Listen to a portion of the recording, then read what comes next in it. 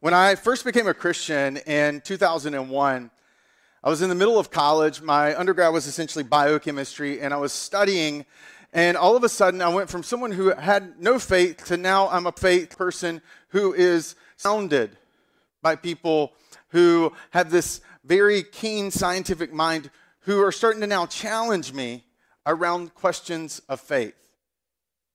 One of them was I had for my plant form and function, essentially a kind of a botany, chemistry type class. And he enjoyed kind of publicly in class ridiculing people who had faith. In fact, he would regularly make comments that would be little jabs at people who had a faith background. He was a PhD from Brown University. He was a brilliant man.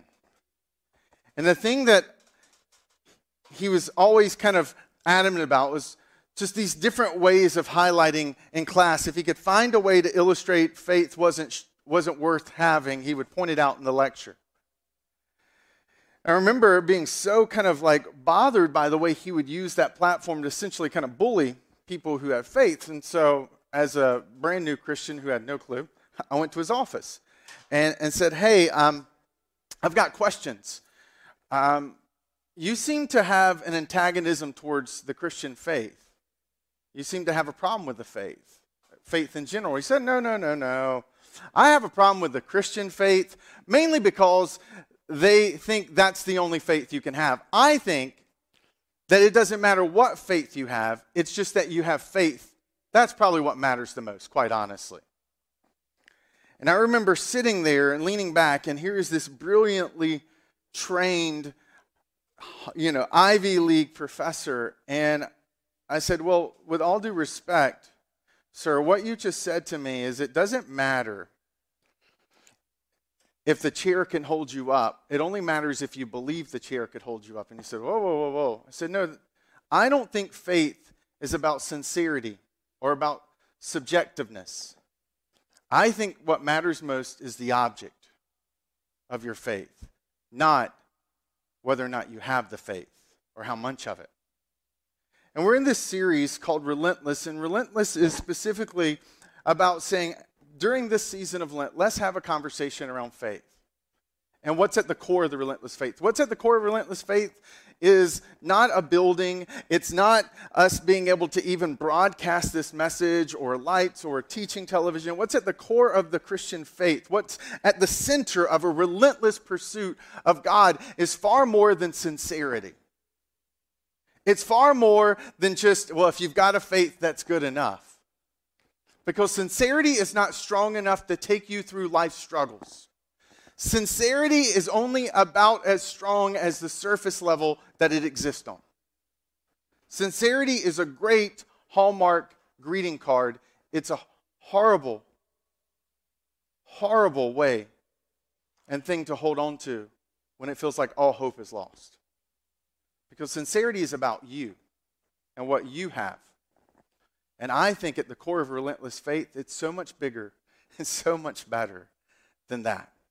And to take you on that journey, I want to kind of walk you through a passage that in some ways is, I think, a really clarifying 2 verses that gives us an insight to what is at the core of a relentless faith.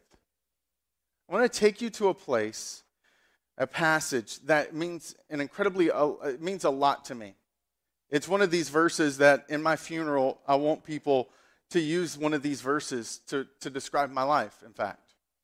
It's something that I think about frequently. It's one of those driving passages underneath my surface in everyday life. It's a passage written towards the end of a letter that Paul writes to a church in Corinth, a church that had a lot of struggles. I mean, a lot of struggles. And Paul spends a bulk of his first letter to them outlining all the different issues that they have and how to address them.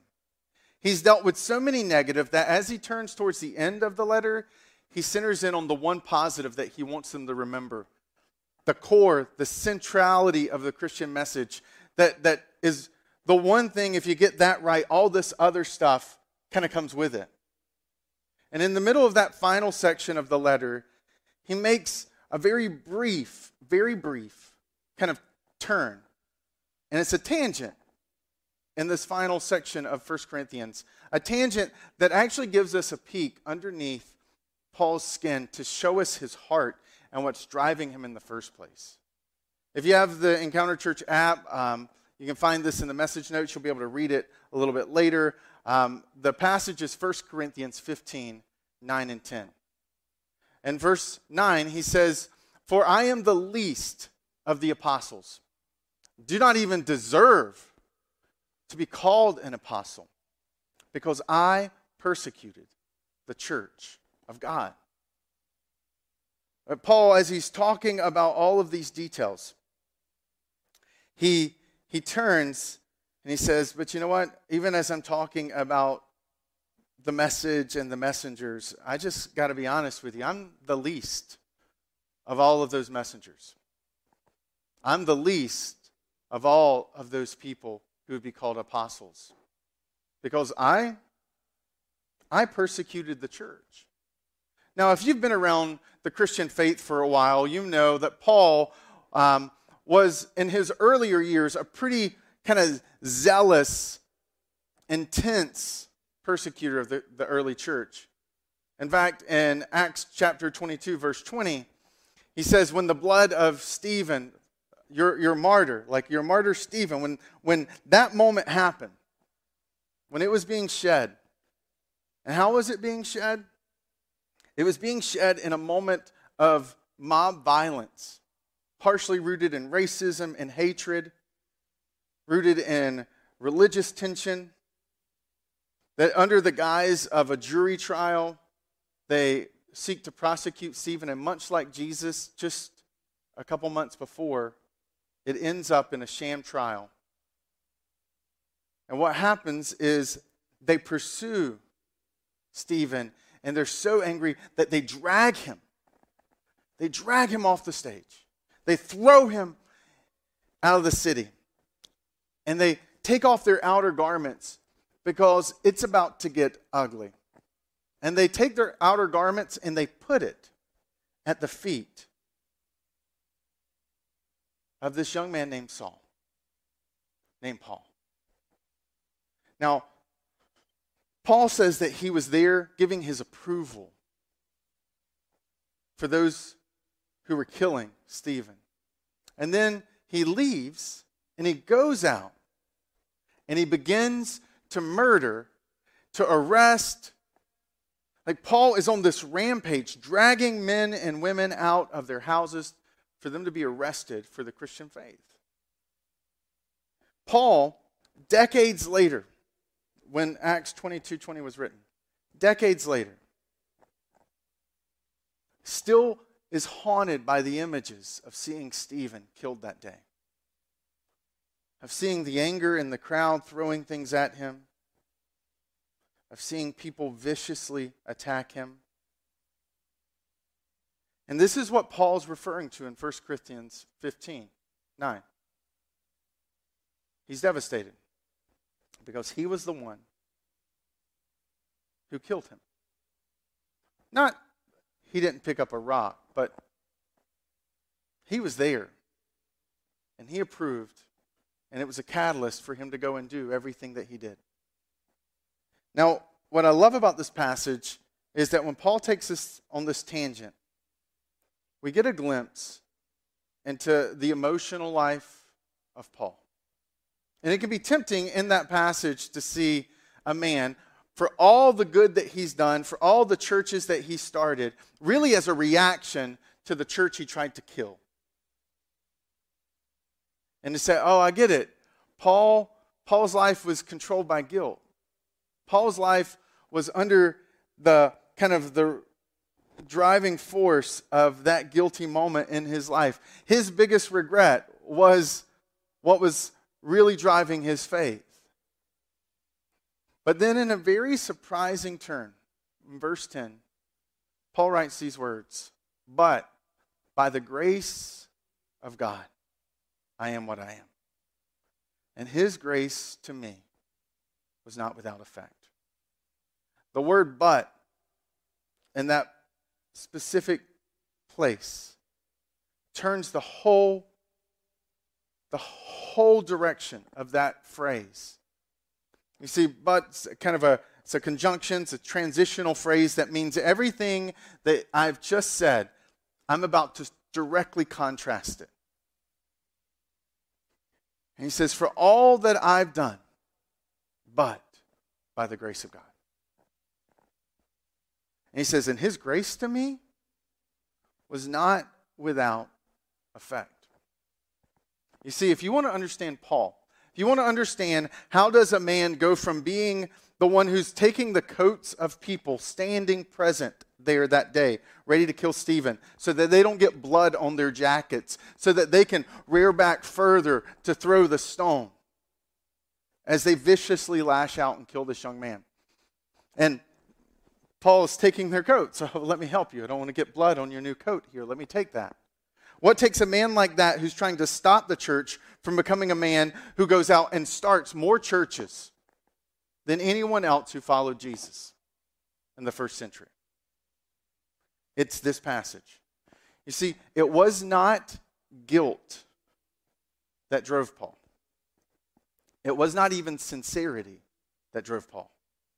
Paul was really sincere when he stood that day with the coats at his feet watching people kill Stephen. He was very sincere in his faith that day when he started to drag men and women out of their homes for the only reason of them being associated with Jesus Christ. So it's not sincerity that was at the core of his faith, because he already had that, and that didn't drive him towards the Christian faith. It wasn't guilt, because his use of the but completely contrasts that. No, it's not guilt that's driving me. It's the grace of God that drives me. That at the core of my relentless faith is grace. That what pushed me forward, what moved me in my faith journey was grace.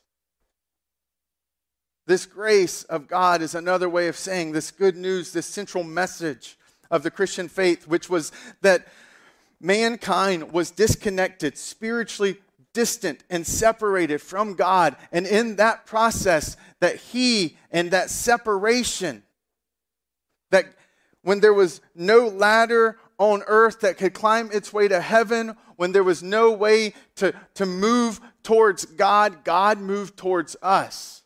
When there was no way to walk into heaven with holy confidence, God walked onto earth. That he moved towards us, even though we were constantly moving away from him. And that God, on the cross and through the resurrection that flowed from that crucifixion 3 days later, that Jesus walked out of the grave, declaring and demonstrating to the world and to you and to me that the things that had held Jesus to the cross was not nails, but our guilt and our shame. That those things had been the things that had gotten in the way of our relationship with God. And that Paul had understood that it was grace that had made a way.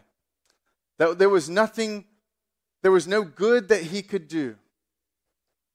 There was no, right? Think about it this way. One cherry or a bowl of cherries. A bowl of cherries can be completely tainted by one cockroach that climbs in. Right? But a bowl of cockroaches cannot be made clean by one cherry that gets placed in it. Paul understood that no matter how much good he did, there was always some cockroach that was creeping in. Whether it was pride or arrogance, or whether it was hatred towards others, or whether it was the good he didn't do, that ultimately, for a man who knew all hundreds of the Jewish rules and laws for the faith, he knew that there was no way he was good enough to check all the boxes every single day. Because it just takes one cockroach in a bowl of cherries to make it inedible. And that God stepped down and with who he was, took all of our guilt and our shame. And that is what put him on the cross. And what Paul had done essentially was a lot like what Walter Dodge did in the Man Gulch fire of August of 1949. You see, in 1949, the Forestry Commission in Montana, one of the ways that they dealt with forest fires was they had fire jumpers. Fire jumpers would be dispatched to forest fires that were blazing. Montana is a really kind of vast wilderness. And so as the forest jumpers flew over the fire, they would jump out, they would land, and with their tools, they would begin to set up a firewall and kind of to remove the brush that was fueling the fire.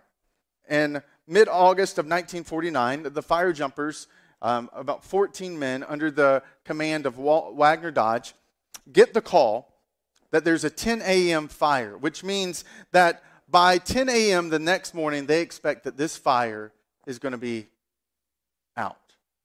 So as they land, as they get closer to the fire, there's so much heat coming out of this fire that's in the midst of Helena National Forest that the airplane has to climb higher. And as it climbs higher, they jump out with their parachutes. But because they jump from a higher distance, something malfunctioned in the parachute that's carrying the communication equipment. So it shattered on the ground, but it wasn't an issue because this was a 10 a.m. fire. It's not a big deal. They're going to have it under control. This is about 4 p.m. So there's about 16 hours worth of fuel that they believe this fire has, and then it's done. So as they're kind of moving towards the fire, they land around 4 p.m. It takes them about an hour to get close enough to the fire, and when they get down into the ravine where the fire is beginning to spread, what they find is not 6 foot or 2 feet fire flames, not even 16 feet of fire flames. They find a wall of fire over 60 feet tall. Wagner Dodge realizes really quickly that this is not a 10 a.m. fire, and that the fire is on them on all 3 sides, and the only way out is to go straight up the ravine, which is almost impossible. So he screams to his firemen, "Get rid of your gear, throw your tools down," which is an insane thing to say to fire jumpers. Their tools are their life. And he's screaming, "Throw down the saw, throw down the shovel, run!" And they begin to bolt up the hill. As they're running up the hill as fast as they can, Wagner Dodge realizes that the fire is actually moving faster than what they can run. And Wagner Dodge screams to his men, "Stop! Come back!" As he pulls out a thing of matches and throws a fire, throws the match right into the circle of grass that's not yet burned. And as the grass begins to burn, over the couple minutes, there's just ash that remains. And he screams to his men, "Come, jump inside of the circle." And his men, they had never seen that before. They were more sure and more confident of their legs to take them up the hill that they kept running. And Wagner Dodge dived into the middle of the ashes left in the circle of this grass fire. And as the fire came over and past and around him, the updraft was so strong that it picked up his body 2 or 3 times because of the updrafts, picking him up and dropping him on the ground. He pours water into his handkerchief and he covers his mouth, trying to breathe through the smoke that's filling his lungs and his surrounding area. And eventually, after the roaring flames pass over him, minutes pass, and he stands up, and he's standing in a field of ashes, and he's still alive. Wagner Dodge was the only one who made it off that hillside that day. It's because Wagner Dodge realized that there was a consuming fire headed towards them. And the only place that was safe was the place where the fire had already consumed the grass. It was in the ashes where he was the safest. So he threw himself there. And what Paul had understood was that there was a consuming fire. The sense of justice that you feel and that I feel, that the world's not right, The fact that while everyone may feel comfortable with the idea of Mother Teresa going to heaven, no one feels comfortable with the idea of Adolf Hitler or Stalin or Lenin or Pol Pot going to heaven. None of us are comfortable with those individuals strolling into the afterlife for eternity with good things. So there's this sense that even our own souls testify that there has to be justice for the wrong done. And all of us are banking on that the line of justice is just right above what we've done. We're all hoping that that consuming fire's line stops here, just right above everything you and I have ever done that we know is wrong, and everything that you and I have not done that was right. And what Paul had understood in the aftermath of the persecution of the church when he had an experience with Jesus on the road to Damascus was that one cockroach ruins the whole bowl of cherries. That there's not enough good that can undo the bad. And that Paul, in that moment, recognizing that Jesus had already been consumed, had already been passed over by that fire of justice, that whoever was in him and under his ashes would be safe. And that, as Paul says, as he's unpacking the core of his relentless faith, is why he says that grace to me was not without effect. The word not without effect means empty. He's like, you don't understand. I was guilty for so long. I understood the wrong I had done and the right that I didn't do. It wasn't that Paul was more guilty than you or me. It was that Paul had understood how guilty he really was. And that in the course of that realization, understanding that all that guilt and shame had been thrown on Jesus, Paul threw himself into the ashes and found forgiveness and found grace. That Paul was no longer marked by what he had done. He was marked by what Jesus had done.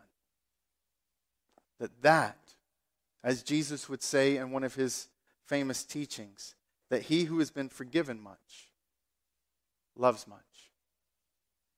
That for many people, the idea of, well, guilt is a great fuel for faith. One of the things I'm intentional about in my household is I don't use guilt as the motivator or as a tool in shaping my daughter's faith. Because guilt for the human soul is a lot like gas in a diesel engine. It's going to sputter a little bit. It may even get you a little bit further down the road, but eventually it dies. Because the human soul was never meant to run on guilt. It finds its freedom. It finds its liberation. It finds its hope, its peace, and its joy in grace. That it's no longer, for Paul, it was no longer about trying to keep the rules. It was about the relationship that had been birthed through understanding that God had loved Paul so much that he was willing to die for him so that Paul could have life. And when you understand that grace, when you understand who you are in light of who he is, when you quit measuring yourself by those around you who you are better than, when you stop getting subjective with your standards and you get objective with your standards, which is perfection, all of a sudden we're all on the same playing field. And I would argue that at the core, I would actually go as bold to say this.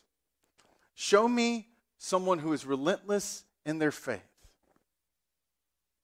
And the amount of relentless pursuit of their faith towards God is directly proportional to the amount of understanding they have of the grace of God. More knowledge doesn't make you love him.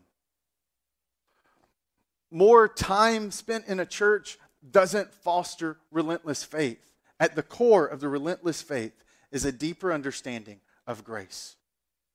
And that fuels all of these other things. When you understand, like Paul, that by the grace of God you are what you are, it shouldn't just leave you the same. There should be an effect to the cause. See, Paul didn't love God and obey God so that God would love him back. Paul knew God loved him so much that he would die for him, and that made Paul want to love him and obey him even more. Really different. And we all intrinsically get this, right? You can watch a child obey a parent.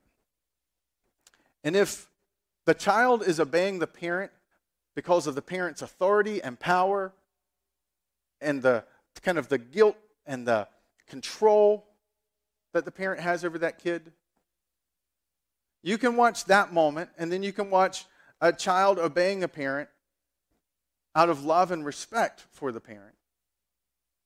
The actions may look the same, but the motivation is radically different. And it'll have an impact on the relationship that that child has with that parent down the road. And that ultimately Paul would realize that no, God loved me first, and I get to love him back. And he says, that's why, no, I work harder than all of them. Yet not I, but the grace that was with me. Paul's like, if you want to understand what pushes and drives me, it's the grace of God that transformed me. Transformed me from Saul to Paul, from persecutor to proclaimer. That is what made all the difference in my life. Guilt is about transactions. It's about trying to get enough to balance out the other side. Grace is knowing that God moved from his side to our side so that we could one day move back to his. And Paul said, it made me work harder than all of them because I was so motivated, I was so inspired by his love and his grace that it made me work harder. And I love the actual phrase when he says, I worked harder than all of them. The word work there means to work yourself to an exhaustion. But some scholars believe it's actually a phrase that was pulled from the world of artistry and craftsmanship. It was a phrase that was used by an artist or a craftsman after they had labored over a piece of music or a performance or an artwork or a statue or a building. When they had exhausted themselves over making their craft perfect because of their love and their passion for the craft. Paul said, I worked myself towards exhaustion, not to get his love, but because I'm loved. Because when you understand the one who gave you your life, who gave you life, there's nothing that he could ask that would ever be considered a sacrifice. Really personal in my life, and I'll give you a little bit of a kind of warning, this is a little weird, but I, as a pastor, I sit with a lot of people over the last 18 years I've been a Christian. And I know that, like I said last week in the parable of the sower, that those four soils, I've seen a lot of people's different Christian journeys. I've seen a lot of people who started and it was really emotional, but there wasn't enough root to carry them through to bring fruit into their lives. And so when it got hard, they checked out.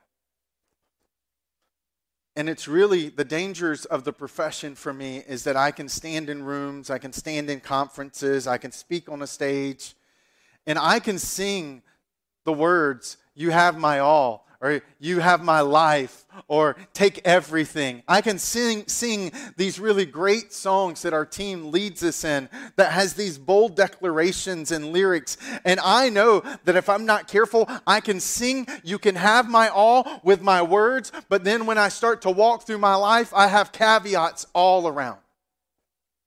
And I say, "You can have it all, but just not this or this, or ask for this. You can have my everything, just not that something, or that something, or that someone." I know if I'm not careful, I can sing words that my life doesn't reflect. And so something I do is I essentially pull out a sheet of paper during prayer time sometimes, and I just kind of write a blank check with my life, and I sign the bottom. No one ever sees it. It's really weird. I get it. But it's about making sure that the soil of my heart stays soft for Him. Because I recognize on the clearest moments of my faith that in August 7th, 2001, Jesus stepped into my life and absolutely, radically transformed it. That I should be dead today, but I'm alive. That I was lost, but now I'm found. That what I had done no longer defines what I do. That grace had completely transformed me. And I think back to that moment frequently because had it not been for Jesus, I wouldn't be who I am today. My kids wouldn't exist. I wouldn't be married to my wife because I really wouldn't be alive. And I know that at the very depth of my soul. And sometimes in my time with Him and my prayers with Him, I have to pull out a sheet and say, "God, my life is still a blank check because your life was a check for mine. I still want to love you more today than I loved you yesterday. And God, there's nothing I won't do for you because there's nothing that you wouldn't have done to reach me. That ultimately, I want to work as hard as I can, not so that I get His approval. I already have it. Like, I don't do things for my wife so that she'd love me more. I do things for my wife because I love her. And I do things for my God because He loved me. And out of that love, out of that grace, comes a relentless faith. And that if you and I are going to move towards a more relentless faith in this season of Lent, then we have to make sure that at the core of our faith is a deeper understanding of grace and a deeper appreciation of the substance of His love. That it's not guilt, it's not sincerity, it's grace that's at the core of the relentless faith.